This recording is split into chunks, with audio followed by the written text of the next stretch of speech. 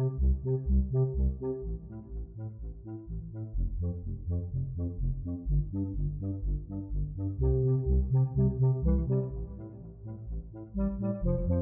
there, this is your favorite elementary teacher, Miss Marshall, coming to you from beautiful Barbados. It is October 17th, 2019, and it is a great time to share some tidbits with you guys about reading to your children. Reading to your children should start from birth, according to the American Association of Pediatrics. One of the many studies they conducted came to the conclusion that reading books with a child beginning in early infancy can boost vocabulary and reading skills 4 years later. Do you believe it? 4 years before the start of elementary school.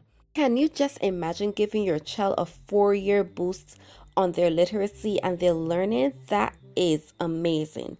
This is just another example of the power of reading to your children. As time goes on, I will be revealing the process I go through when I'm writing my original stories so that you can create your own engaging and imaginative works that your children will love. So as promised, this week I have the finale of Little Red Goes Riding in the Hood to share with you guys. I hope you enjoy it. It's time for the kids to listen in now.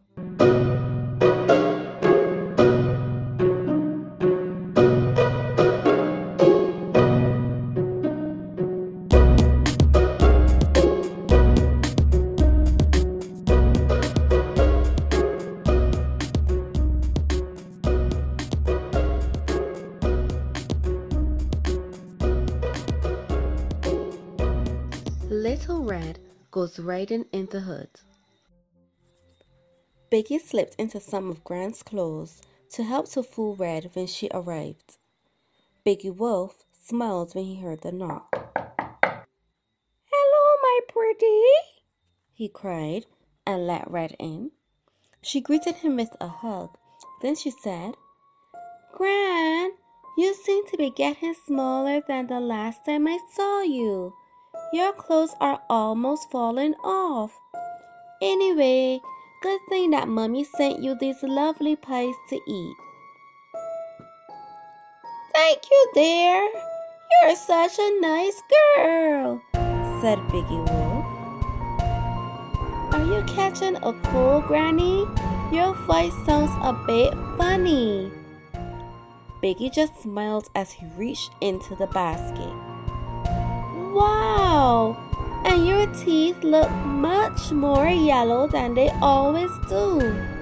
What's going on, Granny? Are you sick? Let me go and get you a nice cup of tea," said Red. "Ah!" Red screamed so loudly when she saw her poor grandmother tied up on the floor. "Gran, are you okay? And who are you?" she screamed at the imposter. Biggie took after Red to try to hush her up as she ran around the room, screaming at the top of her voice. Round and round the house they went, knocking down furniture and causing a ruckus. Crash! The door flew open and in came Jesse the neighbor to see what was the matter. He grabbed Biggie Wolf and dragged him outside the house and put his huge muscular arms around his neck. "You should be ashamed of yourself, trying to rob a poor old lady like that. I've called the police and they will keep you here until they come." Meanwhile, Red helped to free her distraught grandmother from the restraints, hugging and kissing her as she went along. "I'm so sorry, Gran. I shouldn't have stopped in the park to peep into the basket," she cried as big tears rolled down her face. Gran hugged her and told her she should never disobey Mommy again, but she would always love her. After the police left with the disgusting scoundrel Biggie Wolf, Red, Gran, and Jesse sat and ate the pies with some juice. Boy, were they heavenly.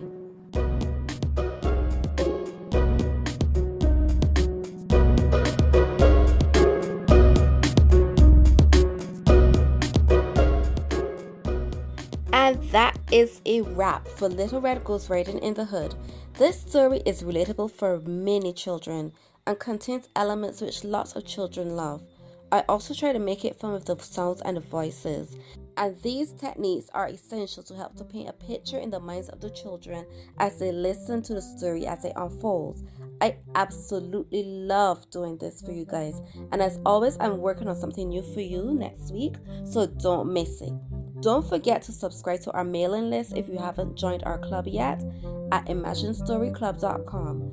And this is your favorite elementary teacher, Miss Marshall, signing out. Bye!